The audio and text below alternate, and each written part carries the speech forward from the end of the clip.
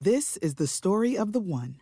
As head of maintenance at a concert hall, he knows the show must always go on. That's why he works behind the scenes, ensuring every light is working, the HVAC is humming, and his facility shines. With Grainger's supplies and solutions for every challenge he faces, plus 24/7 customer support, his venue never misses a beat. Call quickgrainger.com or just stop by. Grainger, for the ones who get it done. Are you concerned about equality and fair treatment for African Americans? Do you believe in a future where our communities are safe from both crime and over-policing? President Biden's administration is making major decisions, and we need your voice to be heard. The proposed ban on menthol cigarettes is in its final stages of approval, and Black and brown law enforcement executives have said it could have dire unintended consequences for African Americans.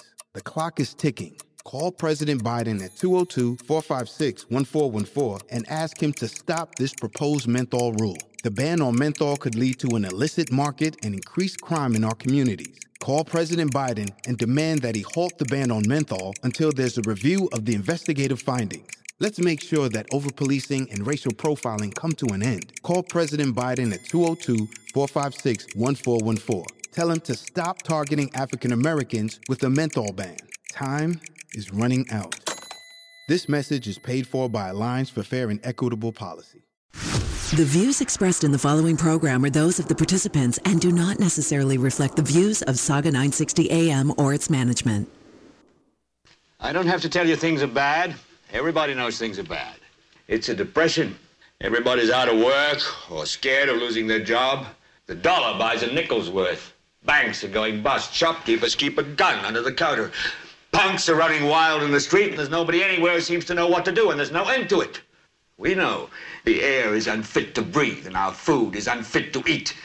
We sit watching our TVs while some local newscaster tells us that today we had 15 homicides and 63 violent crimes, as if that's the way it's supposed to be. We know things are bad, worse than bad. They're crazy. It's like everything everywhere is going crazy, so we don't go out anymore.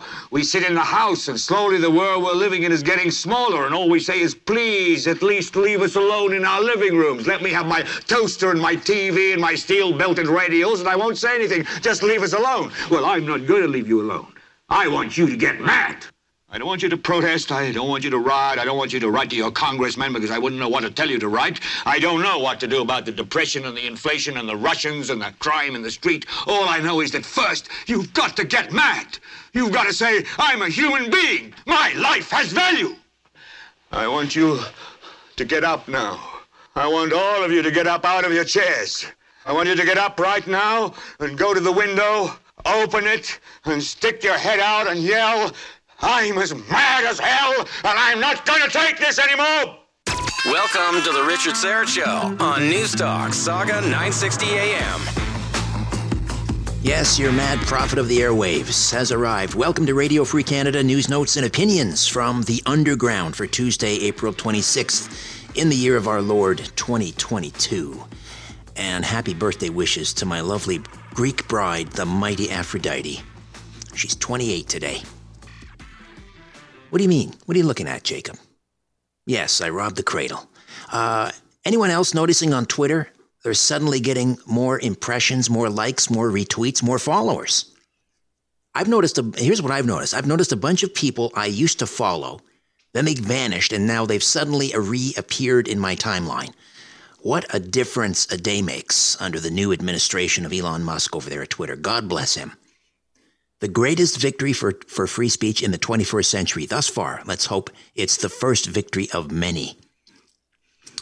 This just in, Kamala Harris, triple jabbed, COVID positive. I'll just leave it right there. That's all I'm saying.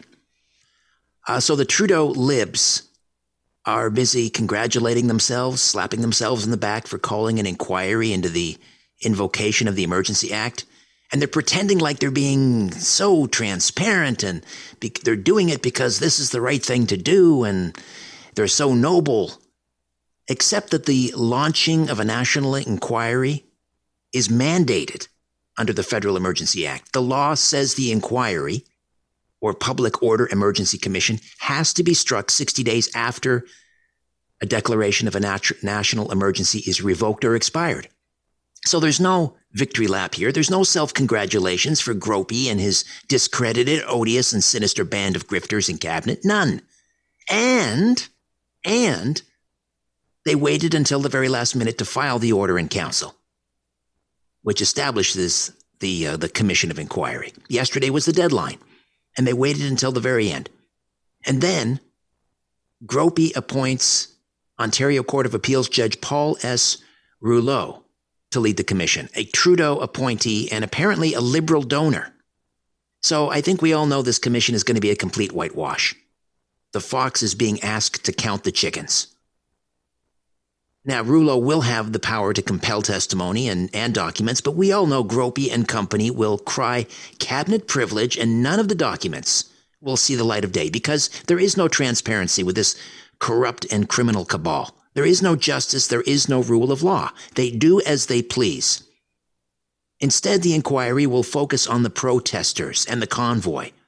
Now, in a serious country, which we are not, in a serious country, the cabinet ministers like Mendocino and Blair would be on the witness stand under oath being asked serious questions. Like, why did you accuse truckers and protesters of being potential rapists when you had zero evidence? Why did you accuse truckers and protesters of being arsonists when it wasn't true? Why did you claim the protest was being funded by foreign groups when there was zero evidence? And there were claims of the groups in Ottawa, the protesters had weapons. Zero evidence. Didn't happen. Why did you pile lie upon lie upon lie? The truth is there was never any justification for invoking the Emergency Act. Zero. And the guy who drafted the legislation, Perrin Beatty, then Solicitor General in the Mulroney government, he's recently come out and said he never in his wildest dreams imagined the Emergency Act, which replaced the War Measures Act, would ever be used during his lifetime.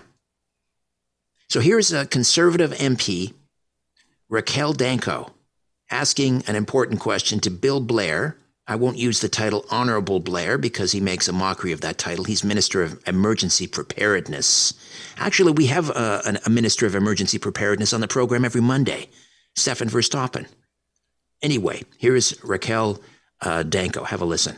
Mr. Speaker, the Emergency Act is one of the most powerful laws in the land with an extremely high threshold needed to invoke it. And good thing, otherwise charter rights could be easily abused by governments. And that threshold is whether there is a national threat to public safety so serious that it cannot be addressed by any other law. And yet we well know that there are many existing laws that can address illegal blockades of critical infrastructure, Mr. Speaker, obviously.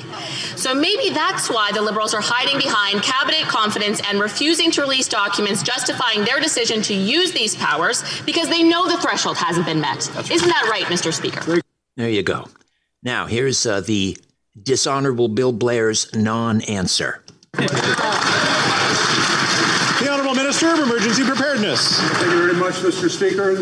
When this country was faced with very real threats to critical infrastructure, our vital supply lines, and the incredible disruption that was taking place right out here in the streets of Ottawa, our government did what was necessary and required to deal with that situation through the invocation of the Act. Mr. Speaker, and today I want to advise this House that today the government is fulfilling its statutory requirements in appointing Justice Paul Rouleau as the Commissioner of the Public Inquiry into the circumstances of this Act. Mr. Speaker, we will do what is required, and we will do it in the right way. Yeah. Kildona St. Paul. Mr. Speaker, that inquiry will be useless unless they waive cabinet confidence and allow Canadians to know the whole story. And really, the stakes couldn't be higher for Canadians, given that their charter rights are at risk with this unprecedented invocation of the Emergencies Act. And to be clear, for Canadians at home, the emergency powers allow government to freeze your bank account, seize your assets, suspend your charter rights, all without due process. And that is why there's an extraordinarily high threshold needed to invoke it, Mr. Speaker. The Minister of Public Safety said today that he'll be upfront and transparent with Canadians. But if that's the case, why not waive cabinet confidence? Or are they hiding something, Mr. Speaker? There you go. Good to see the Conservatives finally stepping up. Of course they're hiding something. There was no threat. The protesters didn't come close to meeting the threshold required to invoke the Emergencies Act. Didn't come within 1,000 miles. And now we're learning the blockades at the border in Windsor and in southern Alberta, both of those were removed, of course, without the need for an Emergency Act. But now we're learning they didn't cause any real disruption. Oh, we were told the blockades would spell disaster for our economy. Remember the headlines? Ambassador Bridge blockade stalled billions in trade. That was the CBC. Border blockade likely to leave lasting impact. That's from the Windsor Star. U.S.-Canada Bridge blockade risks huge economic damage. That's from The Guardian. None of that happened. Now we're learning trade was up. You heard me correctly. Trade was up during the period of the blockade by 16%. 16% in February compared to the same month last year. This is according to data from StatsCan. So once again, more serious questions about Gropey's use of the EA. It's all crumbling. The EA was invoked, we're told, in part because of so-called threats to Canada's economic security. So another lie exposed. So what happened? Demonstrators blocked the Coutts-Alberta crossing, and Canada Border Services directed commercial traffic to another crossing. This one in nearby Carway and Del Bonita. Problem solved. No big deal. Same in Ontario, where the Ambassador Bridge was blocked. Truck traffic was diverted to other Ontario border crossings. So there was no real impact to the economy. In fact, trade was up 16%. And for this, plus all of the other lies spun by Blair and Mendocino and Trudeau and Freeland, they invoked the EA. They froze bank accounts. They caused a run on the banks. They sullied Canada's reputation as a serious and stable country. Will any of this come up during Rouleau's Commission of Inquiry? I doubt it. Whitewash. Okay, stick around. Another busy show for you today. My guy Brandon, my producer, works hard for you. And for me, but he really does it for you. He could care less about me. He does it for you, ladies and gentlemen. So I hope you appreciate Brandon half as much as I do. Andrew Lawton will be here in hour 2. He's just announced he's moderating a debate among the candidates seeking the leadership of the Conservative Party of Canada. He'll be here with the details.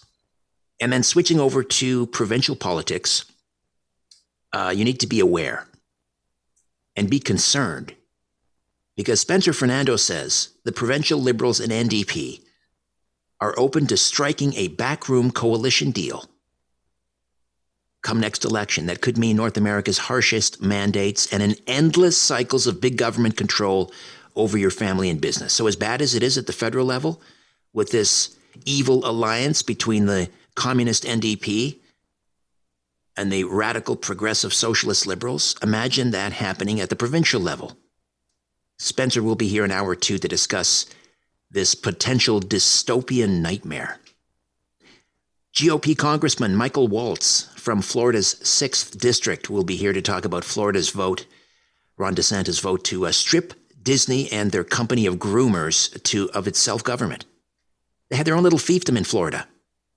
We're just learning about the extent. They had their own police, their own firefighters, huge tax credits.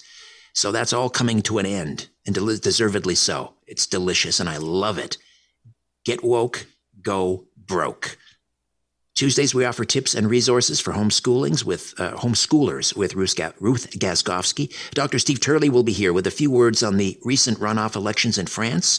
But first, Daniel Boardman from the National Telegraph will be here to discuss that story I was just ranting about earlier, about trade actually being up this past Feb during the demonstrations at the Canada-US border crossings.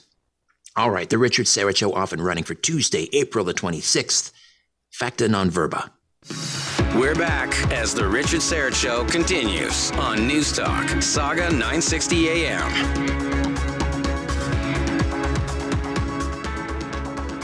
Well, golly gee, this is kind of embarrassing. Those blockades at the border in February, Windsor and in Coutts-Alberta, which were used as justification for invoking the Emergency Act because they were seen as a threat to Canada's economic security, they had no impact on the economy. In fact, trade was up in February 16% compared to the same time last year.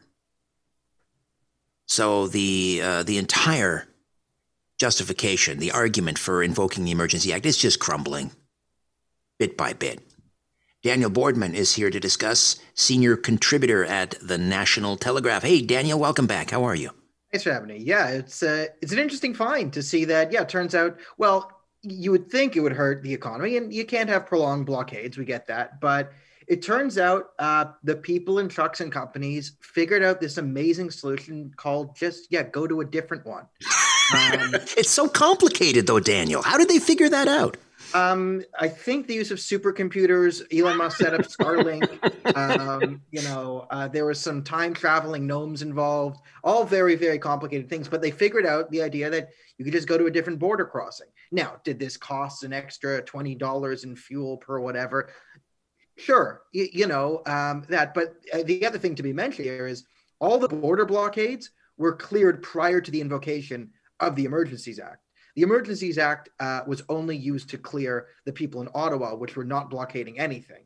No. And these were very separate movements. But they were honking, and that's a threat to our economic security. So, because as we know, chief scientist at the CBC, the most trusted name in news, discovered phantom honking, which is a symptom experienced by the people in Ottawa. And we can only estimate the economic impact of phantom honking is at the $45 trillion per day on the economy by people just too traumatized to work from the phantom honking. And the other thing I put in there, it mentioned is, so the justification of we need to save the economy because the border blockades are so terrible, okay. But what we did in seizing people's financial assets caused more economic damage to Canada than all the borders being blockaded ever could, because people with money in Canada who had the ability to take their money elsewhere said, if the bank can just take our money without a court order, I'm not holding it here in Canada anymore. So, there's an estimated $1.4 trillion in capital left Canada in those few days the Emergencies Act was enacted before revoked. We don't know how much has left since then. We don't know how many people have chosen just not to invest or pull out of projects in Canada because I said, Canada has really high taxes, but it's a really safe country. Went from, Canada has really high taxes and it's a really volatile country for investment. So those two things don't work well together for an investor's perspective.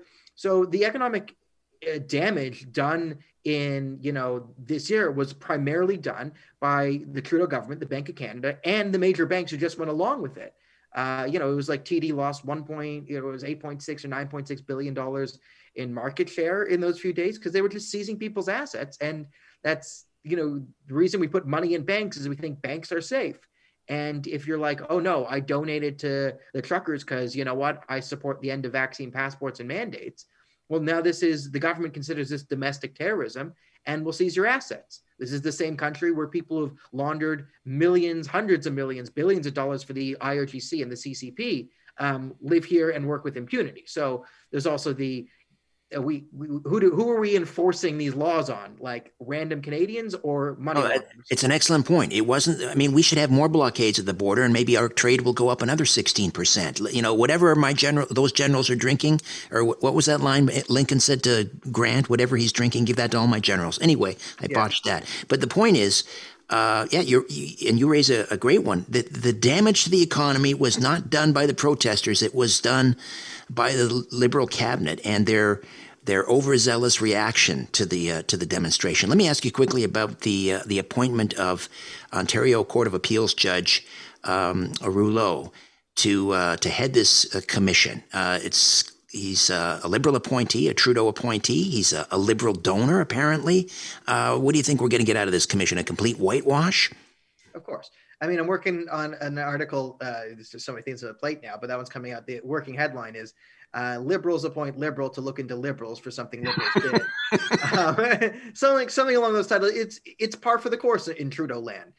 When Trudeau says independent something, he just means a leftist who's not directly affiliated with the Liberal Party. So his independent senators, like, oh, come on, give us a break. These are hardcore leftist activists that you're appointing. They're not independent. They're just, not like, they weren't candidates beforehand. They were just like the ideologues. So Justin Trudeau has appointed someone he's friendly with, who supports, and I expect the judge will be looking a lot more into the backgrounds of like, oh, looks like one of the truckers in Ottawa had, claims of, domestic abuse back in 2014. And, this is an emergency. Like, we're going to find more stuff like that, like digging up personal records of random truckers, then go into the sequence of events that led to the invocation of the Emergencies Act. I wouldn't be surprised if there's outright lies. Like, I wouldn't be surprised if he doesn't note the fact that the blockades were cleared prior to the invocation of the Emergencies Act. I wouldn't be surprised if he goes along with the lie that guns were found at the Clouds border blockade, even though they were found not near it. So I think you will find that the Liberals did nothing wrong. Sadly, you are correct, I fear. Daniel, always appreciate your insights. Please support independent media, thenationaltelegraph.com. Daniel, thank you as always. Thanks for having me. Thenationaltelegraph.com. All right, Dr. Steve Turley is back, and he'll be with us next to talk about France's recent presidential runoff election and YouTube's efforts to bring Dr. Turley down. Stand by for that one. Stay with us. Let's get back at it on News Talk, Saga 960 AM. It's the Richard Syrett Show.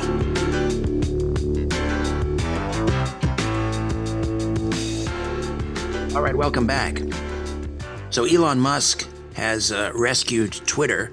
Now we need to do something about YouTube. They are equally egregious in their willingness to cancel and demonetize and deplatform, and that's just happened recently to our good friend Dr. Steve Turley, internationally recognized scholar, speaker, author, and creator of the popular YouTube channel Dr. Steve Turley, now approaching, 900,000 subscribers. Steve, welcome back. Christos Anesti. Oh, Alithos Anesti. Thank you, Richard. Thank you so much for having me back. So what happened at YouTube? Was it one video in particular that caused YouTube to demonetize you, or is it an accumulative thing? What happened? Yeah, it's hard. That's the hard part. It's hard to know because they won't tell you which videos are at issue. So, yeah, my channel got completely demonetized, and we're not allowed to reapply for monetization until early May. And the technical reason we were given was that we were told some of our videos violate their terms of service in terms of reused video, which I do all the time, being a news and politics site.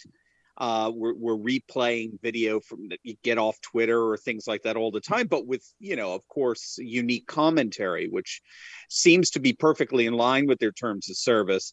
There were some. Are you concerned about equality and fair treatment for African Americans? Do you believe in a future where our communities are safe from both crime and over-policing? President Biden's administration is making major decisions, and we need your voice to be heard. The proposed ban on menthol cigarettes is in its final stages of approval, and Black and brown law enforcement executives have said it could have dire unintended consequences for African Americans. The clock is ticking. Call President Biden at 202-456-1414 and ask him to stop this proposed menthol rule. The ban on menthol could lead to an illicit market and increased crime in our communities. Call President Biden and demand that he halt the ban on menthol until there's a review of the investigative findings. Let's make sure that overpolicing and racial profiling come to an end. Call President Biden at 202-456-1414. Tell him to stop targeting African Americans with a menthol ban. Time is running out. This message is paid for by Alliance for Fair and Equitable Policy. Videos that we had up that were that had no commentary and that were just the actual IRL in real life news event. So we got rid of all of those, which is too bad because they're very well watched. People really like them. We got rid of all of those. We got rid of some of the videos that we sought some counsel and they recommended, well, maybe these are a couple of videos that they would have a problem with. So it's really been very painful of having to, you put all that work in to put up some videos and then having to delete them. One of them had over almost 3 million views. So it was really, really hard to do. But there's no actual person you get to contact. There's no real appeal process. You're really at the mercy of the AI. So we have, we've been very proactive. We've consulted. There's actually a YouTube lawyer, if you can believe it, who helps channels get remonetized. That's all he does. And so we've consulted him, and he thinks we shouldn't have a problem with getting remonetized in the next couple of weeks. But obviously, in the meantime, it's been very, very hurtful to us. Right. Well, people need to understand. Sorry, Steve. People need to understand that this is your job. I mean, you resigned from your full-time teaching position in order to take this on. So this is how you put food on the table. Right. Yeah. For myself, we have over a dozen employees who work for me here behind the scenes. They're amazing. They're incredible. They enable me to just focus on doing the content research and content creation.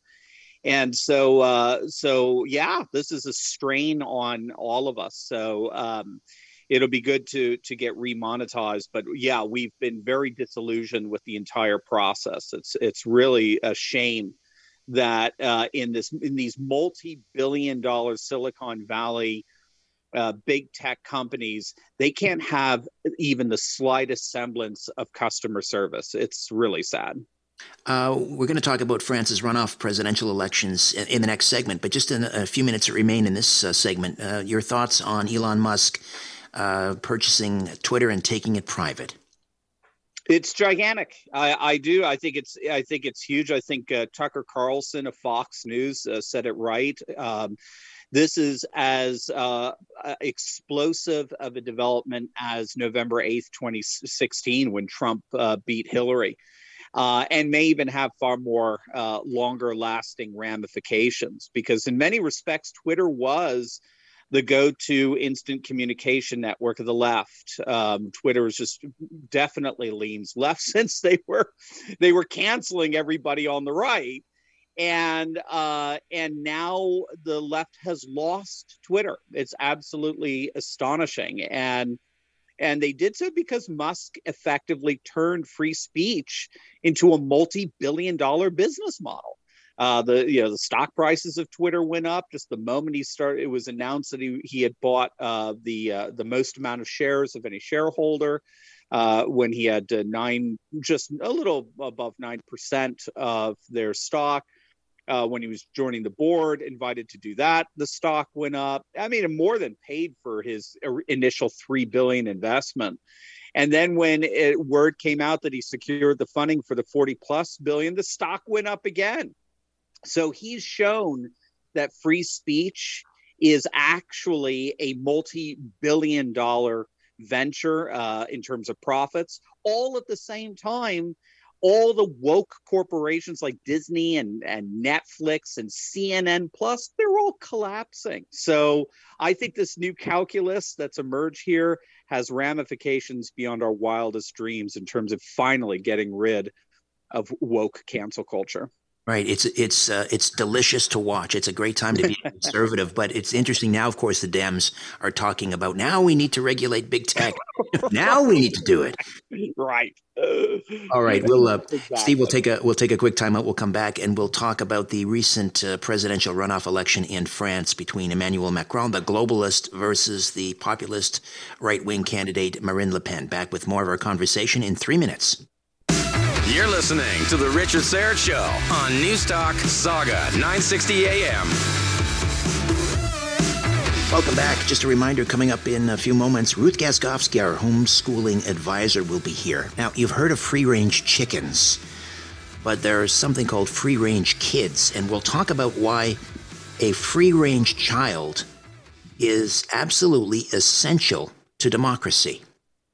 And a lot of these free-range children, you find them, you'll find out, are being homeschooled. Ruth Gaskovsky, the homeschool advisor. Right now, Dr. Steve Turley stays with us. Check out his YouTube videos. If you're conservative and you are given to despair occasionally, you really need to go and check out his videos. Dr. Steve Turley, Turley. It's one of the last things I do before I turn in at night, and I'm tired, and I need a refresher, and I need a lift.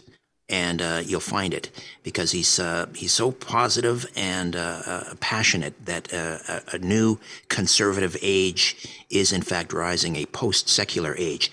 So, Steve, that brings us to the issue of the globalist Emmanuel Macron defeating the conservative or the populist right-wing candidate, Marine Le Pen, and becoming the first president since Chirac back in 2002 to be re-elected.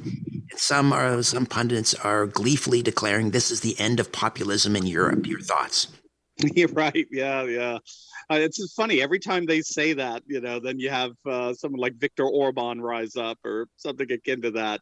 Well, of course, we wanted a different outcome. Most commentators thought Macron was going to win this. All the polls seem to suggest that. The way Charles de Gaulle set up the Fifth Republic is, by its nature, the presidential elections are more or less rigged to make sure that the centrist candidate always wins, and they keep the so-called fringe candidates on the fringe, and that's basically the way it's structured. Having said that, she did astonishingly. We have to keep in mind that back in 2002, when her father ran, Jean-Marie Le Pen, he only got 18% of the vote in that election with Jacques Chirac. He didn't even break 20%. Then the next time a Le Pen ran, so that's Marine Le Pen, that's in 2017, she got 34% of the vote, which almost doubled her father's percentage in 15 years prior to that. And then as of this past Sunday, she got 42% of the vote, which again is an 8% increase. Were she to do that again in their next election in 2027, she'd be at the 51% if she got the same increase. So this is why scholars like Matthew Goodwin, British scholar of nationalist populist trends, Brexit, Trump, and the like, he's arguing that Le Pen is the future. There's just no way around it. Even when you look at the first round of voting, so Canada does 2 rounds of vote. France does 2 rounds of voting there. In their first round, back in 1974, the nationalist populist candidate didn't even break 1%.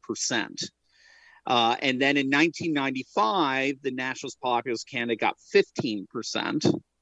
In 2017, Marine Le Pen, got 20%.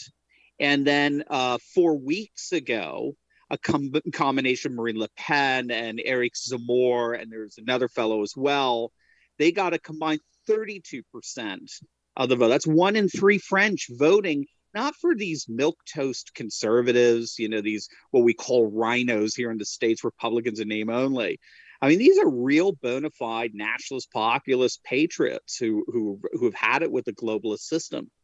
Although Le Pen, Le Pen kind of moved a little bit to the middle or maybe even the left on some economic issues, I guess, to broaden the tent. Is that a fair assessment? Yeah, and that's been common. That's common. We're seeing that a bit too, even with the Conservatives in Canada.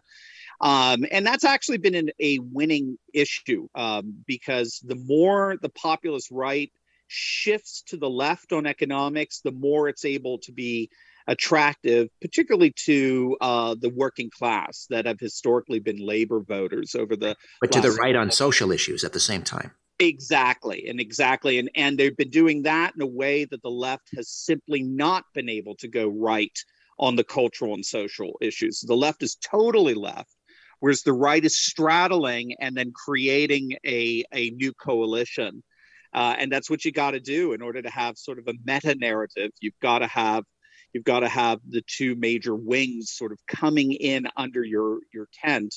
And it looks like they're doing it. So I think she's good. And the other interesting thing with the election in France is the only voting bloc that was super majority Macron were voters over the age of 60.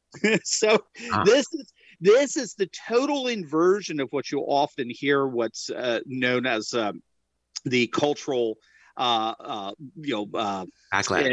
Yeah, exactly. Where you get this sense that, the only people who are ever going to be voting for Trump and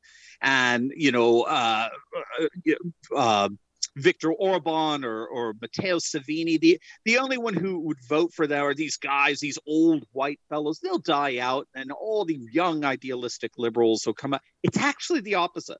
The younger people, particularly Gen Z, they're very disillusioned with globalism. They don't really buy, as if anything, their love affair with socialism is a pushback against sort of the neoliberal, neocon globalism that's out there. And when they see right-wing candidates moving to the left a bit on economics while maintaining some semblance of identity and nation, culture, custom, tradition, it's becoming very, very attractive for Zers and millennials and the like. So the future appears to be Marine Le Pen. It didn't work out in 2022, unfortunately, but look out 2027. I just have about 30 seconds here, Steve, but now France has more of a general election, I think in June, when they elect their members of parliament, we would call them here. Is Macron cognizant that, could there be a more of a right-wing wave in their parliamentary elections, and will Macron govern accordingly? Yeah, we'll have to see on the latter part of that. Macron has moved to the right significantly when it comes to particularly Islam and French Muslim issues and the failure to assimilate. National Rally has been doing its best at local levels. That's Marine Le Pen's party. At local levels, local elections, and she herself is as I understand, is a member of parliament as well. So so we'll have to see. Thus far, again, if the trends are any indicator, Macron's party En Marche has been actually getting slaughtered in the local elections and the provincial elections. And so we can expect, I think, to see France to go farther to the right. And that will have to eventually pull Macron in that direction, at least to some extent as well. All right, Steve, good luck with your battle with YouTube. We're rooting for you. Godspeed. Thank you so much. Thank you so much, Richard. God bless you. Dr. Steve Turley on YouTube, and Turley Talks, Turley, turleytalks.com. All right, when we come back, Ruth Gaskowski, our homeschooler advisor. Stay with us. Back to the conversation on The Richard Syrett Show. News Talk, Saga 960 AM. Free-range chickens. They're good eating. No GMO grain. They get lots of exercise. They're not sitting in a cramped cage in the dark. That can't be healthy. So free-range chickens I get, but free-range children, well, I kind of have an idea what that's all about, but here to explain further what free-range children are and why they are essential to democracy is our homeschool advisor, Ruth Gaskowski, the founder of HumanitasFamily.net. Ruth, welcome back. How are you? Very good, Richard. Thanks for having me. All right, so I think I have an idea, but what exactly is a free-range child? It's not a chicken, as you said, but it sounds like it. Well, it's similar to, I guess, a free-range chicken, but specifically what it means is it's a child that is allowed to engage freely in unstructured and unsupervised play. That kind of means the children themselves decide what and how to play, and they're free to modify the goals of the game as they go along. They make their own decisions. They solve their own problems. And they create and they abide by the rules that they create. And what's interesting here is that in playing in this way, it actually teaches them to get along with others as equals rather than as either obedient or rebellious subordinates.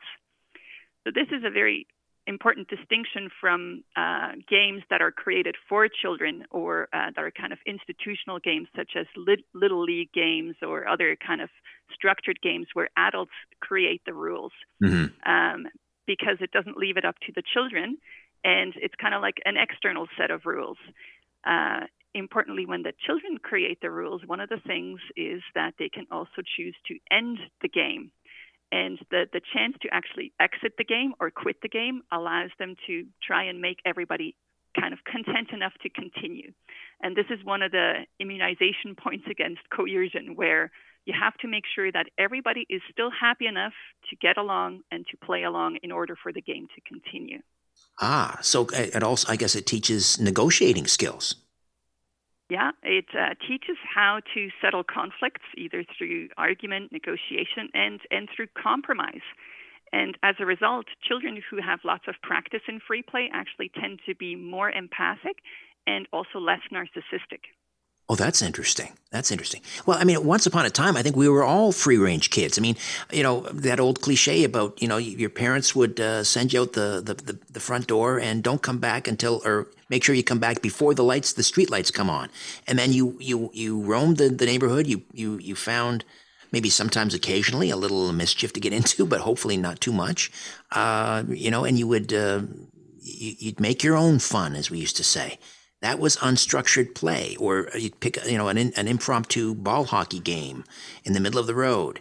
That's all gone by the wayside, much of it anyway. What happened to free range or free play? What's interesting, actually, that you point this out is that most of the people who kind of grew up in this way, actually 68% of them in a poll said that they would like there to be a law that prohibits kids aged 9 and under from playing at the park unsupervised, despite the fact that they actually grew up this way.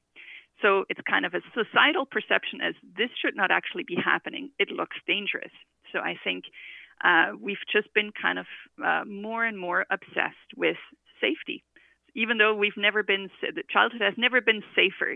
When we look out, even on the playground, you see all these warning labels about all the harm that could befall a child if used unsafely. And kids on tricycles have kind of elaborate exoskeletons to move along. So we're safety obsessed. That's one of the issues.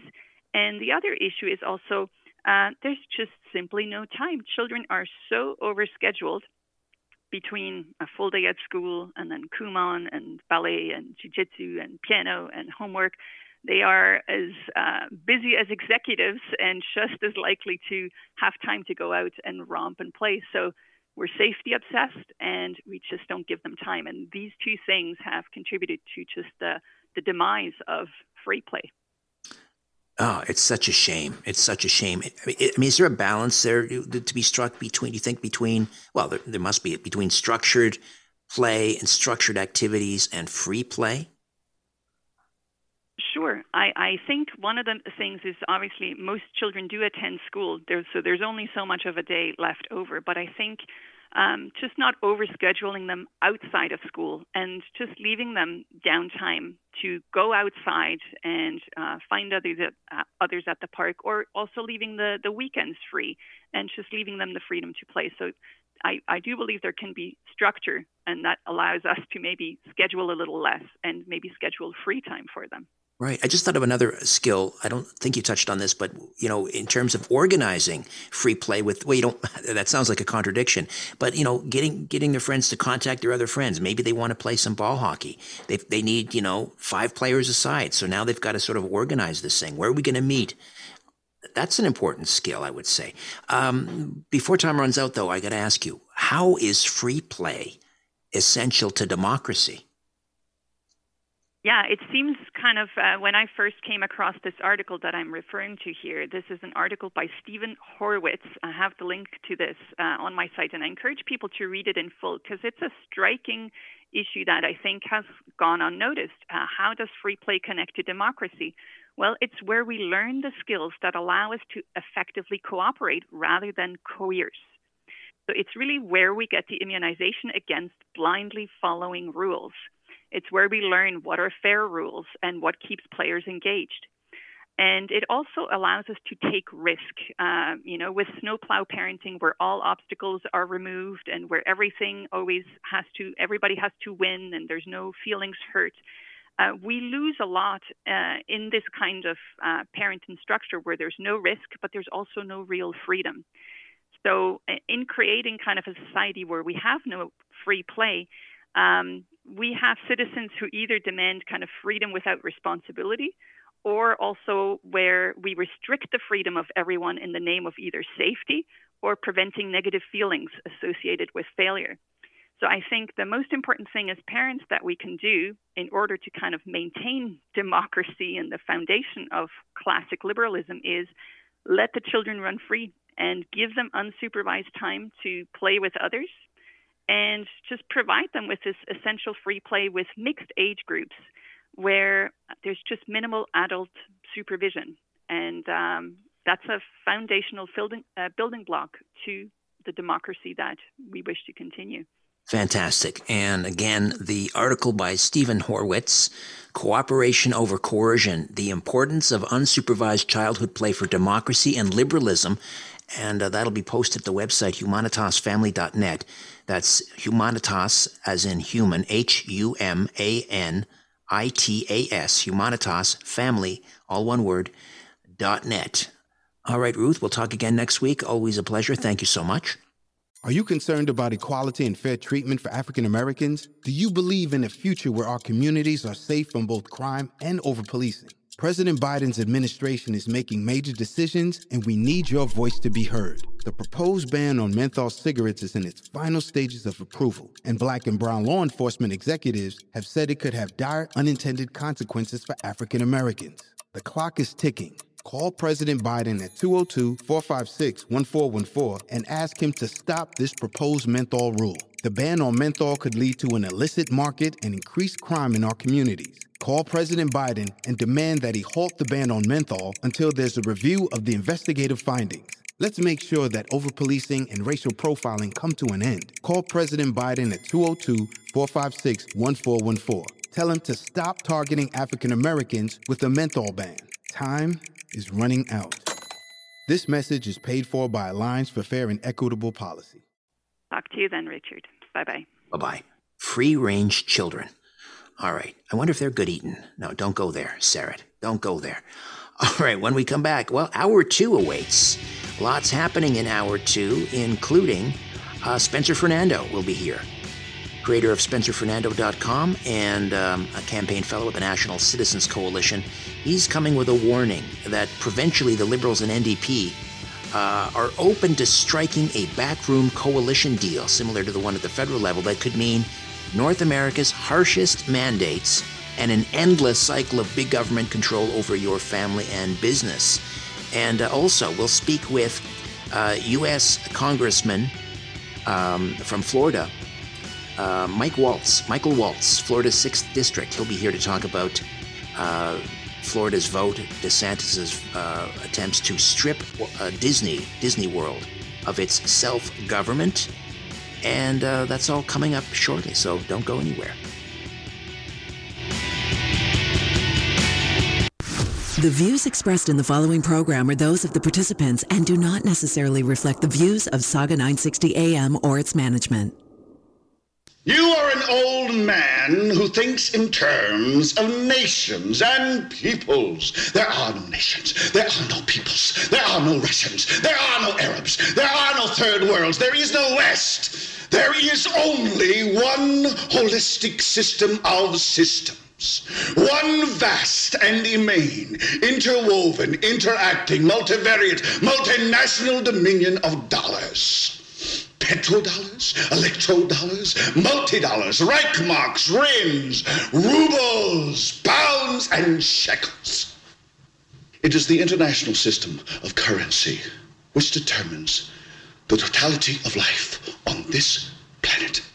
That is the natural order of things today.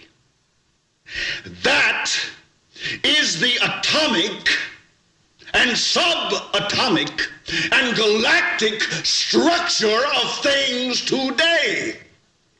And you have meddled with the primal forces of nature. And you will atone. Hey, Richard! Hello, yes. Can I help you? Richard! The Richard Syrett Show continues on News Talk, Saga 960 AM. All right, that's my job. I meddle with the primal forces of nature. Welcome to Hour 2. If you missed Hour 1, you missed a lot. I gotta tell you, you're really missing out if you're tuning in late. However, still plenty of show to come. And we're gonna bonus you another great hour, as we do every day, Monday to Friday, from 4 to 6 p.m. I think towards the very tail end of the program, my guys, Jacob Goldback and Brandon DuPont, my producer, technical producer, also co-host of The Swing, will make an appearance, and we'll talk baseball, we'll talk some hockey. Jacob I hope I'm not telling tales out of school. You missed yesterday. You had really bad allergies. Yeah, well, maybe we talk a little bit about that as well. Andrew Lawton from True North. Well, this is interesting news. He recently announced, Andrew Lawton that is, that he will be moderating. I think this is going to be the first debate amongst the leaders or amongst the candidates seeking the leadership of the Conservative Party of Canada. It's happening at the end of May. But it's being sponsored or run by the Independent Press Gallery. So no Rosie Barton, no bingo callers from Global News asking about climate justice. Real issues, real questions from the Independent Press Gallery. This is exciting. And Andrew Lawton will be here with all the details. Because, that's what we want to hear from the Conservative leaders. What is your stand on climate justice? Right. Spencer Fernando will be here. I love his work. SpencerFernando.com. Be interesting. I'm going to ask Spencer his take on Elon Musk as well, taking over Twitter. That's got to help Spencer. But we want to talk to Spencer about one of his recent articles, or tweets anyway, how the Liberals and the NDP provincially here are talking about perhaps striking a backroom coalition, just in a similar fashion that the federal Libs and NDP formed an unholy alliance. Imagine this dystopian nightmare. Provincially, a Liberal and NDP coalition. And Spencer is warning that this could mean North America's harshest mandates and an endless cycle of big government control over your family and business. Well, Del Duca, he wants kids to wear masks forever. He wants a triple jab to be mandatory. And the NDP, the crazy party, I call it. I can't even imagine how horrible things would be. We have a radical progressive party in power now. But imagine a Liberal NDP coalition. My word. Right now, we are waiting on the arrival of Congressman Michael Waltz. U.S. Congressman Michael Waltz represents Florida's 6th District. And last Friday, Florida Governor, America's favorite governor, my favorite governor, Ron DeSantis, signed a bill to dissolve the private government Walt Disney World controls on its property in the state. Think about that, a private government. They're like the Vatican. They have their own police force, fire department, and of course they get huge tax incentives. I think beginning around 1967 on a number of different properties. Well, that's all coming to an end, in part to punish the entertainment giant and their band of groomers for opposing a new law that DeSantis passed, which prevents other groomers in school from talking to kindergartners, 6-year-olds, 7-year-olds, 8-year-olds about sex. Anyone who wants to talk to a young child about sex is a groomer or a pedophile, full stop. And so the folks at Disney didn't like that. Well, at least the loud minority didn't like that. So now they're vowing to set these quotas. Well, 50% of our characters in our animated films will be trans or they'll be lesbians or gays or whatever. So DeSantis has taken it a step further to dissolve the private government of Walt Disney World. I love it. Michael Waltz is with us, congressman representing the 6th District of the great state of Florida. Michael, welcome. How are you? Hey, thank you. Good to be with you and great to represent the free state of Florida. I would love to get down there if I could, but as you know, many of us are prisoners in this country. We share that with North Korea. We can't get on a plane. Otherwise, you'd have, I think, millions of Canadians heading your way. Many people, I think, are shocked to learn to the extent that Walt Disney World had its own little fiefdom down there in Florida. Can you kind of elaborate on that? Did they really have like their own police force? Well, when they, when Mr. Disney, really established and had his vision, which, by the way, I think was far more wholesome, containing traditional values, family oriented, than certainly what we're seeing today from the Disney Corporation. But when he originally had it, I mean, that part of Florida was really the middle of nowhere.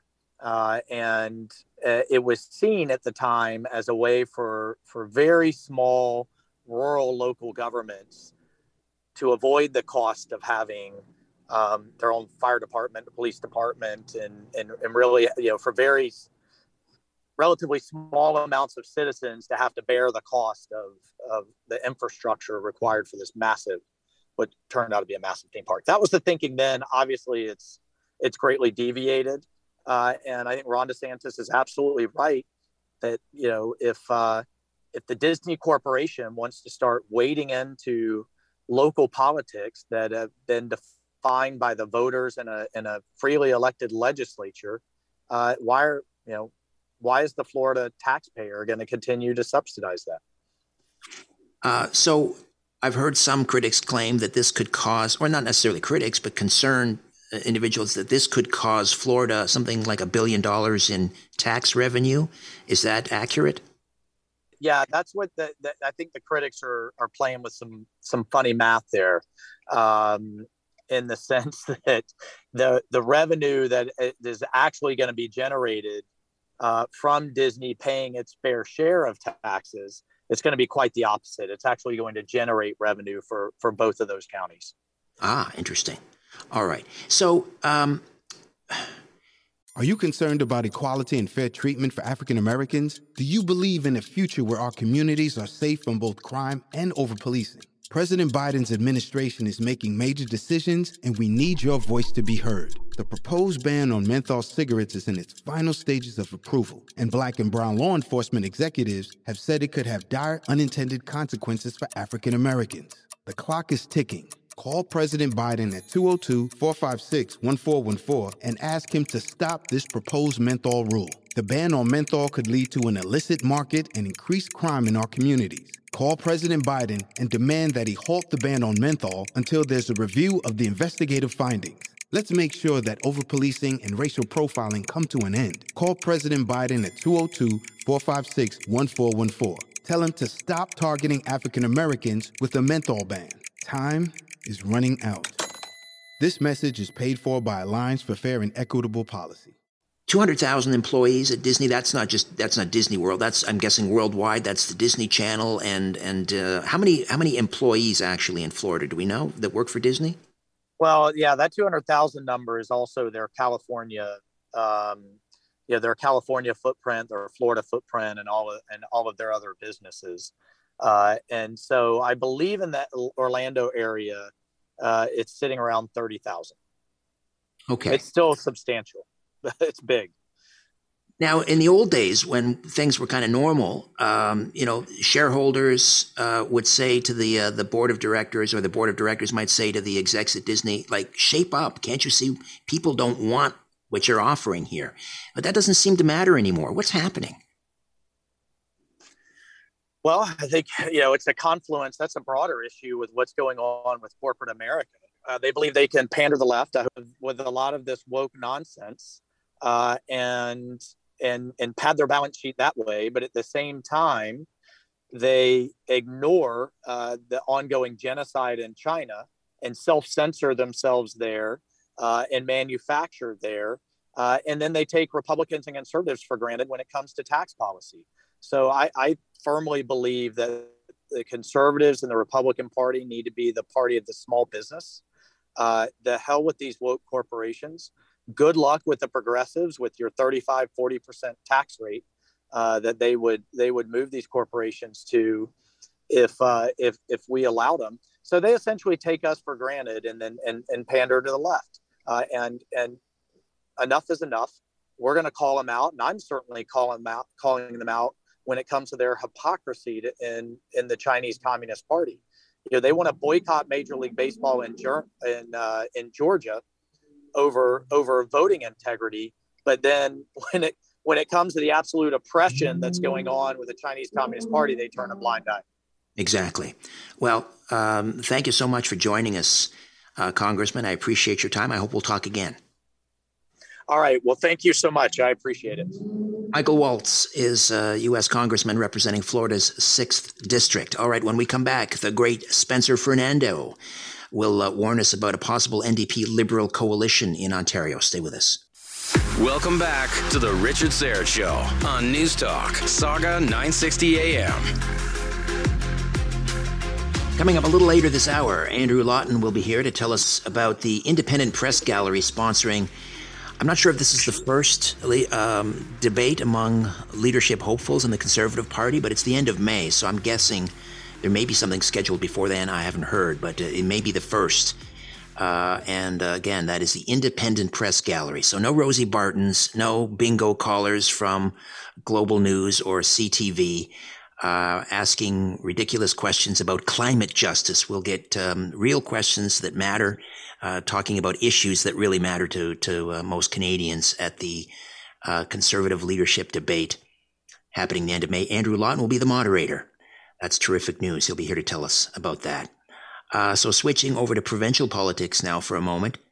Spencer Fernando, creator of SpencerFernando.com, campaign fellow at the National Citizens Coalition, warning, or at least the National Citizens Coalition warning of a possible coalition between the Liberals and the NDP here in Ontario. And how would you like that for a dystopian nightmare? Spencer, welcome back once again. How are you? Good. How about yourself? I'm well. So is this based on like a rumor mill or insiders saying that this is going to happen, or is it speculation, or where does this come from, this idea of a possible Liberal NDP coalition? Well, I think a big part is the fact that the criticisms against opening up have been similar between both the NDP and the Liberals in Ontario and obviously in Canada just more broadly. So the Liberals and NDP still seem to be kind of stuck in the idea that the government has to be restricting people, that we still, need to consider possibly going back to lockdowns and mask mandates. And they just don't really want to move on from the pandemic, and they still want the government to take control. So I think it's looking at that and seeing, obviously, we saw that the Liberals and NDP federally have a de facto coalition. You could call it a pact, whatever it is, they're working together. And so it wouldn't at all be surprising to see the same thing happen in Ontario. And I mean, you look at, the lack of honesty from Jagmeet Singh and Justin Trudeau in the last election. They didn't run on, a coalition or a pact. They didn't say that was going to happen. Only after the fact did they do that. So it wouldn't at all be a surprise to see the NDP and Liberals do the same thing in Ontario.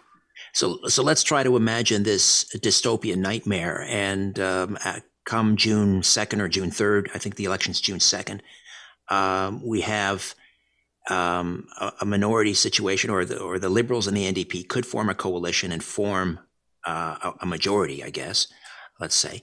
What do you think? How would Ontario look like over the coming months and coming weeks and months after that? Well, I mean, obviously, I think you'd start seeing if there was a spike in COVID cases, you'd see, restrictions brought back, more mandates brought back. I mean, they've certainly, hinted that that's what they support. I mean, the Ontario Liberal Party, of course, they're hypocrites. I mean, because they were criticizing the removal of restrictions, and then their first big campaign event, nobody was wearing a mask, right? So there's obviously a lot of hypocrisy there.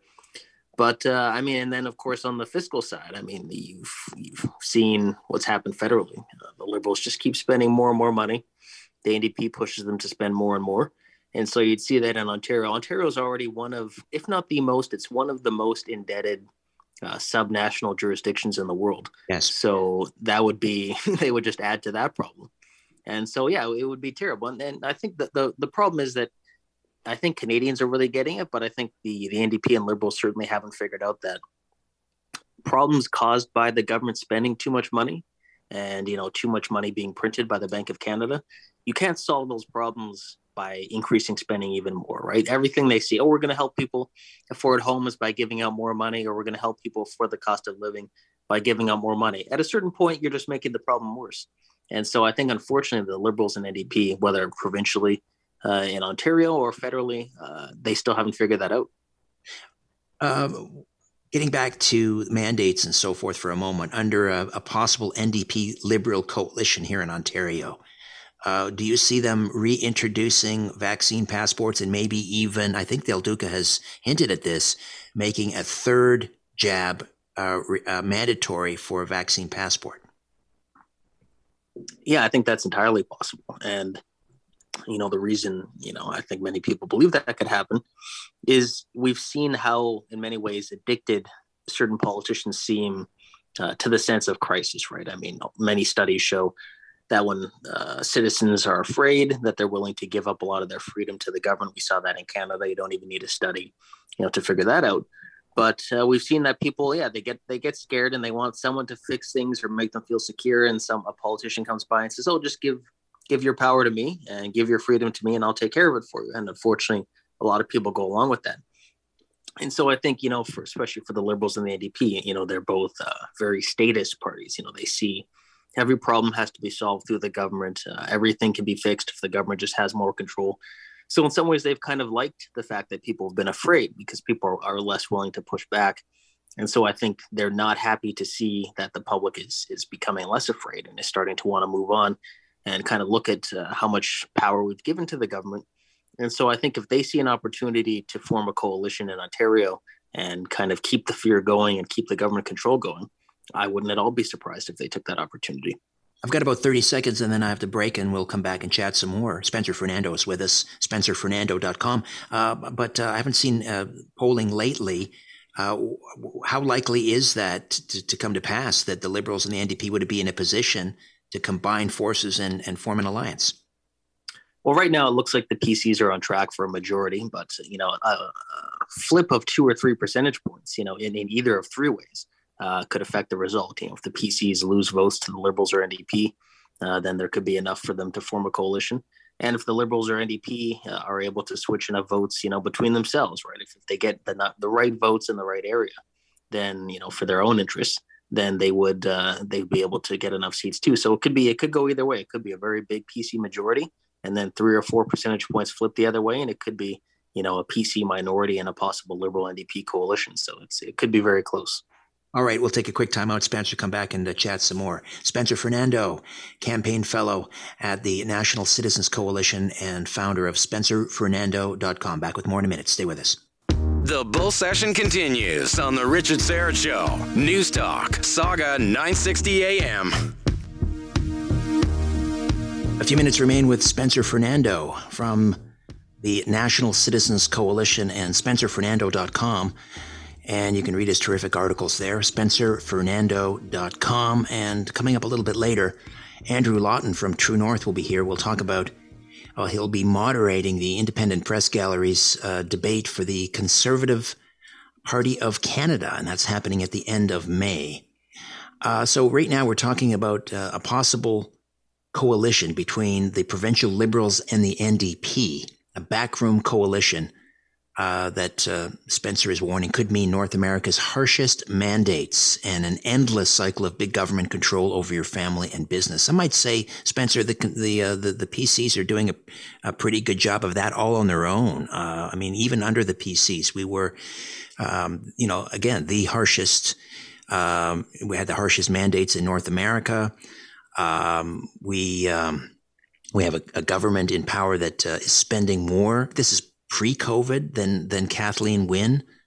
So our choices are horrible or miserable.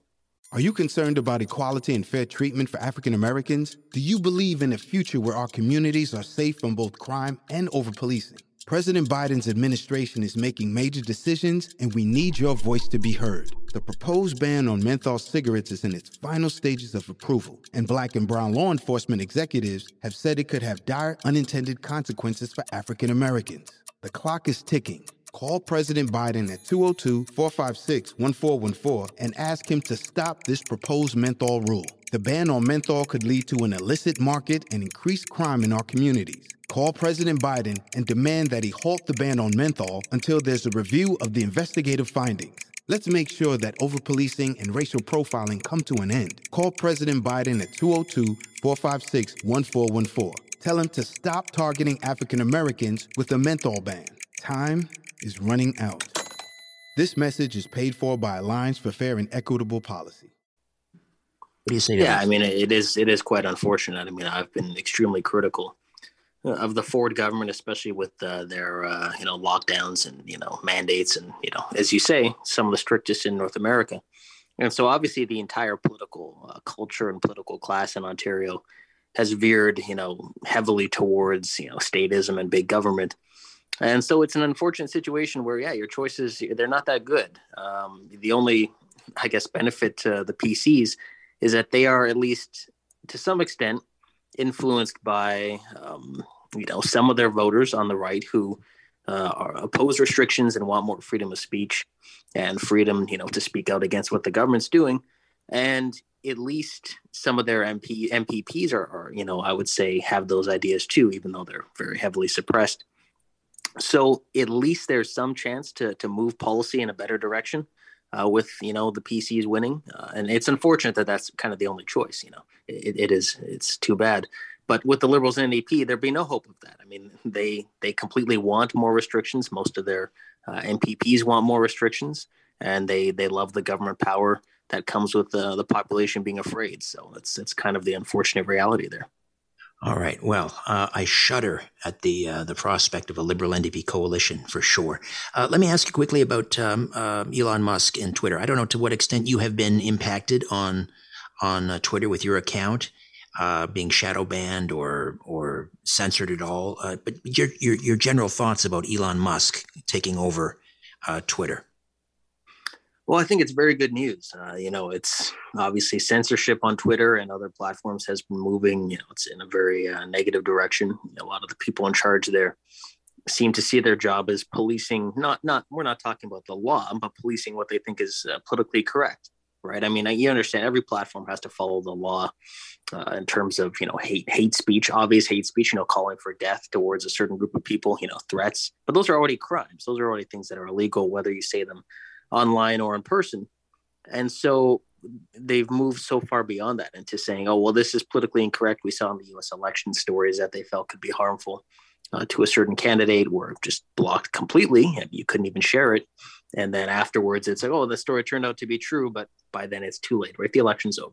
And so you shouldn't have anyone doing that, whether it's in favor of the left or in favor of the right. It should be, get your stories out there, freedom of speech, discuss, share your opinions. And, people will decide what they believe and what they support. And so I think it's good to see a free speech advocate who's going to be in charge of, a massive platform that at its best should be a place for freedom of speech. So I think it's good to see. And the fact that so many people are apparently terrified by this tells you a lot about what their agenda is, right? If you're really afraid that you're going to not have as much power because people are allowed to speak freely, maybe take a second and consider what it is you're actually trying to push on people and why people would not support what you're doing if they could speak freely. Along the same vein, Spencer, and I've not had an opportunity to talk to you about this, but the federal government's bill C-11 to clamp down on the internet and misinformation and hurtful content, as they call it. How is that going to affect you as an independent journalist and SpencerFernando.com? Yeah, it is quite concerning because, what you see with the government is they'll never make it obvious who their target is, right? They're never going to say, oh, well, we're really upset by the fact that, there's more independent media that's criticizing us and that we can't control the media the way we wanted to by buying out all the legacy outlets because this new independent media has sprung up and is growing. So they'll say, oh, it's about, protecting Canadian content creators or, making the big tech companies pay their fair share or fighting hate speech. Of course, they always have a good reason for it. But it's no coincidence. And, I think I would expect to see, the Liberals even push more in that direction when they see that Twitter is going to become more of a true free speech platform. So I think Canadians really need to wake up and realize that, Justin Trudeau years ago, he said that he admired China's basic dictatorship. We know that he and the Liberal government were really trying to move Canada more into China's orbit. They were even considering an extradition treaty with China, a free trade deal with China. And the only reason they pushed back is because public opinion in this country so severely turned against China that even if you wanted to move the countries closer in terms of the relationship, you could just never get that passed through what the public wanted. So, but I think that's the core. His father was very much, in favor of, more government power in many cases. I think his father was a big fan of, Fidel Castro and, China at the time, which was communist back then as well. And so I think that it's kind of deeply ingrained in him, kind of thinking that more government power is always good and that freedom is somehow dangerous and individual freedom should be constrained by the state. And so when that kind of attitude is in the mind of someone running a supposedly free and democratic country, and then you see them talk about, the internet's dangerous and social media is dangerous and we need more government control, I think everybody should be pretty concerned by that. Indeed, we should. Spencer, as always, thank you so much for your time. Good to talk to you. Spencer Fernando, spencerfernando.com. Check it out. All right, Andrew Lawton from True North is next to tell us about an upcoming Conservative Party of Canada leadership debate, which he will be moderating. Stand by. Just having a little chinwag on the Richard Syrett Show. News Talk, Saga 960 AM. Well, this is going to be, refreshing. No Rosie Barton, no Kevin Newman, no bingo callers from Global News asking the Federal Conservative Party leadership hopefuls about climate justice and things like that.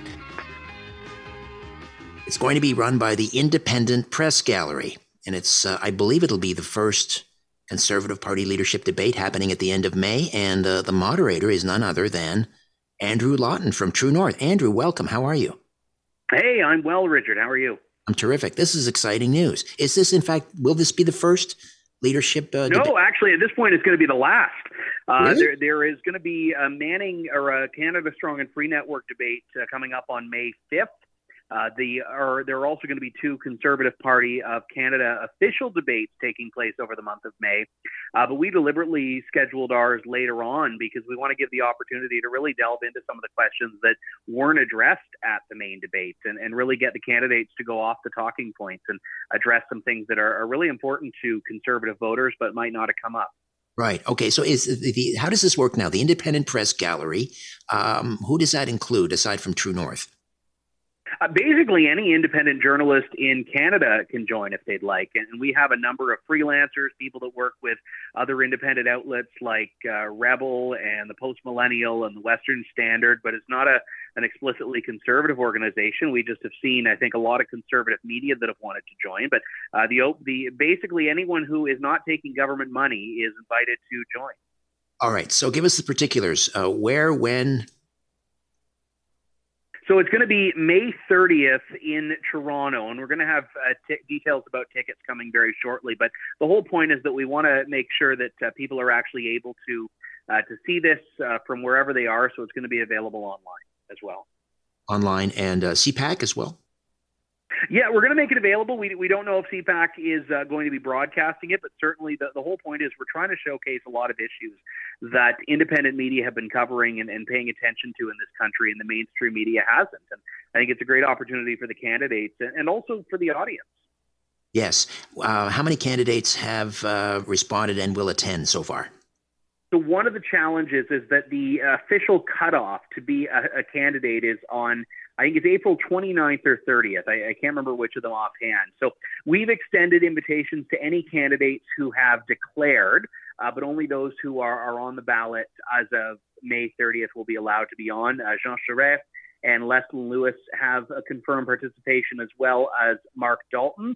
And we have invitations that are pending to others that are just checking the schedule to confirm. But we're hoping all are going to be there. Anyone that's ever complained about legacy media and the way they cover conservatives, I think very much has an interest in being at this event for independent media. Oh, 100%. So there are, I believe, 11 that have declared, if I'm not mistaken.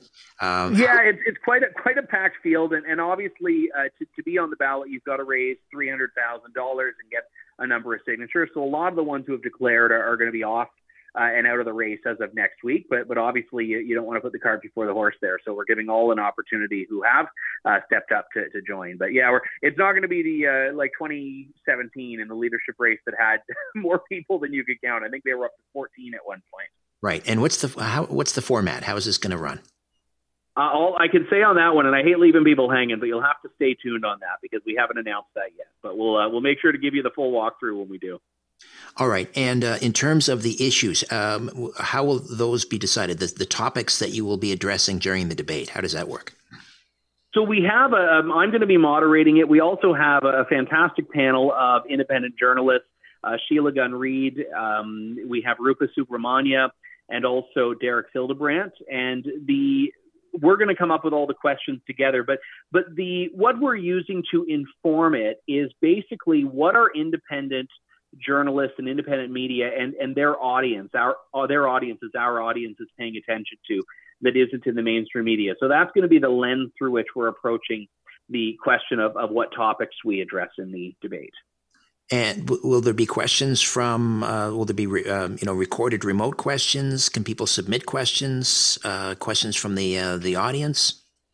We're not doing questions from the audience. We've got three fantastic journalists and myself, who's less fantastic, but I'll be there as well, that are going to be steering the discussion. So we're going to be in that forum. We're going to be the ones asking, but we are open to the feedback ahead of time as well. I mean, the whole point is to challenge really the mainstream media's narrative and presumed, oligopoly on ideas and on debate. So anything that comes our way will certainly be considered ahead of time. Okay, so again, how do we get more information on tickets? And is there a website? How can we find it? Yeah, the details are up at independentpressgallery.ca. And when we have tickets available for purchase, that'll be up there as well. And you can also subscribe on Twitter for updates at IndependentPG is the username. Okay, so IndependentPG, that's on Twitter, at IndependentPG, and then the website independentpressgallery.com? .ca. My apologies. Independentpressgallery.ca. And this is happening May 30th here in Toronto. And Andrew, congratulations and looking forward to this. Thank you so much. Thank you so much. All right.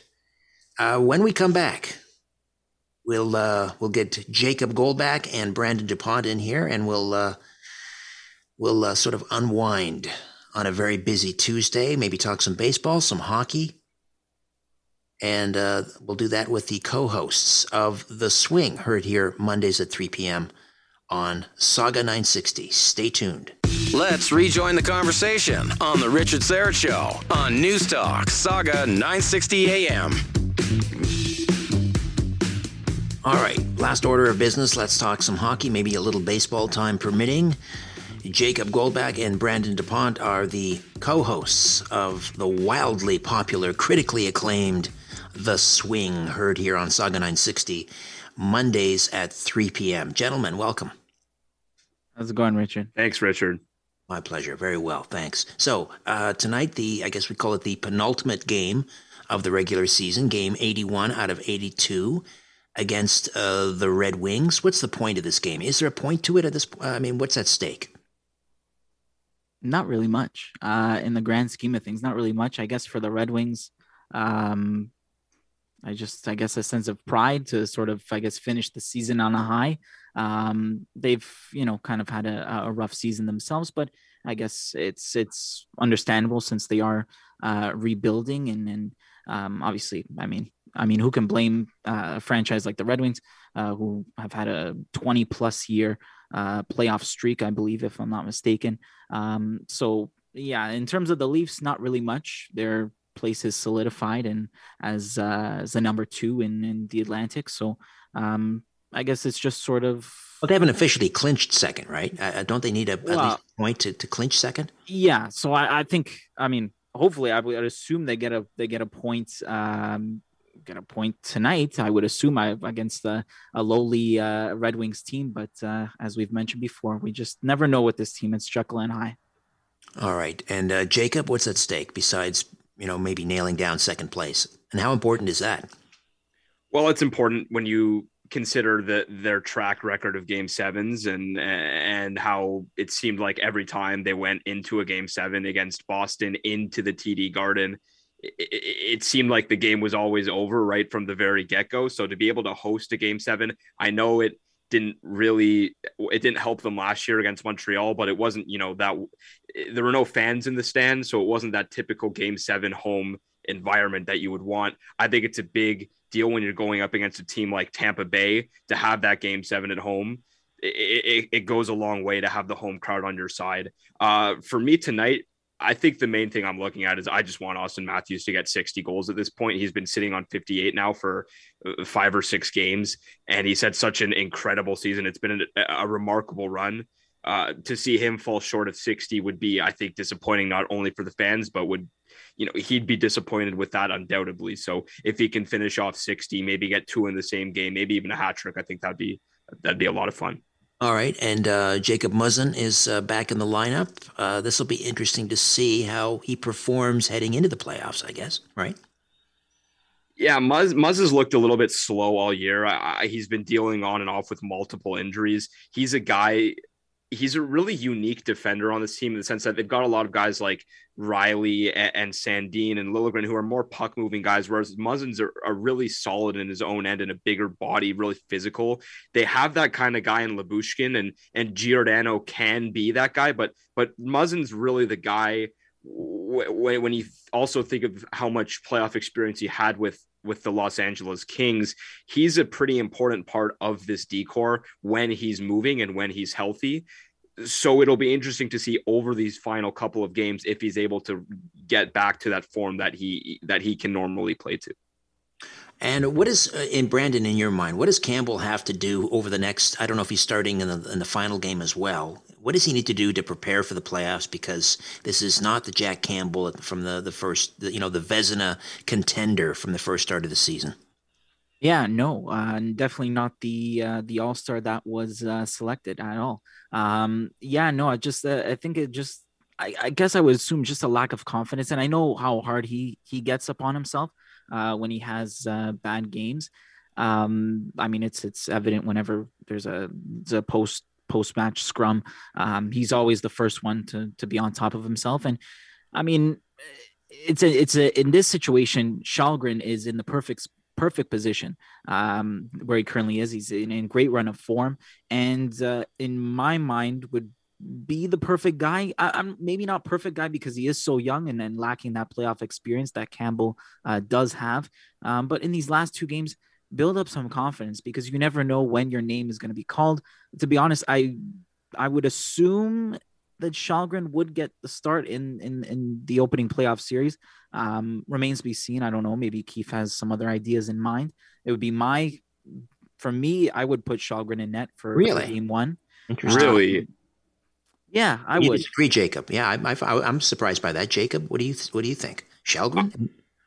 I just wonder why. I mean, it's not like Källgren has had some good games, but it's not like he's come in and he's put up these remarkable. No. He's got an .886 save percentage, Brandon. Like he's been fine. No. Hey, I get it. But I feel like since he came in, I feel like the team is more willing to protect him and play well in front of him. I don't know. I just feel like not that they feel bad. He's a young kid, but I'm just saying, like at the beginning when they were working to get his first shutout and working to keep the little streak that he had alive. I don't know. I just feel like he has something special that's that sort of magic whenever the playoffs come around where you can, it's playoffs. How far can your goalie get you? How far can your defense get you? Defense wins championships.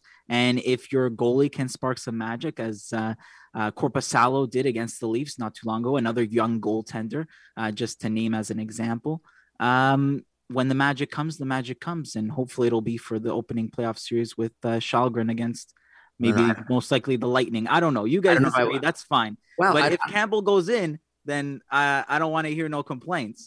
Well, I don't think there's much to choose between them, but I would say I don't know that I would use Magic and Shelgren in the same sentence. You might be right. You're going on a hunch. You got it. Sometimes you got to go on. No, it's simply a hunch. Yes, absolutely. I'm not going off stats. I understand his save percentage is not the greatest, but I mean he is picking up wins. Does have a winning record, so I mean as of the moment, and Campbell has not been the goalie, as you mentioned, not been that type of goalie. Like if I was to ask you, do you feel confident in Campbell? I would assume no. Yeah. Nor do I feel comfortable with or confident in Shelgren. Yeah. So it's, I mean, you who knows? You're probably going to see both of them. To be honest, you're probably going to see both of them in this series. Interesting. Psychologically, how is that going to play on Jack Campbell that he's not the starting goalie going into the playoffs, Jacob? But we got about 30 seconds here. Well, if that is the case, if he isn't starting, I think it'll absolutely mess with him, considering that he's been the guy all year long. But again, I don't see that happening at all. I think he's been the much better goalie despite his struggles of late. I think he's been absolutely the much better goalie, and I don't think there's even a debate as to which one's starting. But we'll see. We will see. Sheldon Keefe, he changes with the lines a lot. He likes to mess with the lines, so I wouldn't put it past him, but ultimately I would be shocked if it was not Jack Campbell in net for game one. All right, gentlemen, both, thank you. Jacob Goldbag, Brandon DePond, co-hosts of The Swing, heard Mondays at 3 p.m. right here on Saga. It is Mondays, right? Okay, good. All right, that's it for me. My thanks to Jody, Jacob, Brandon, and Declan. I'll be back tomorrow to do it all over again, God willing. Be well, find joy, hold fast, be kind, but push back. I'll speak with you tomorrow at 4. Don't be late. Until then, I remain unbowed, unbent, unbroken.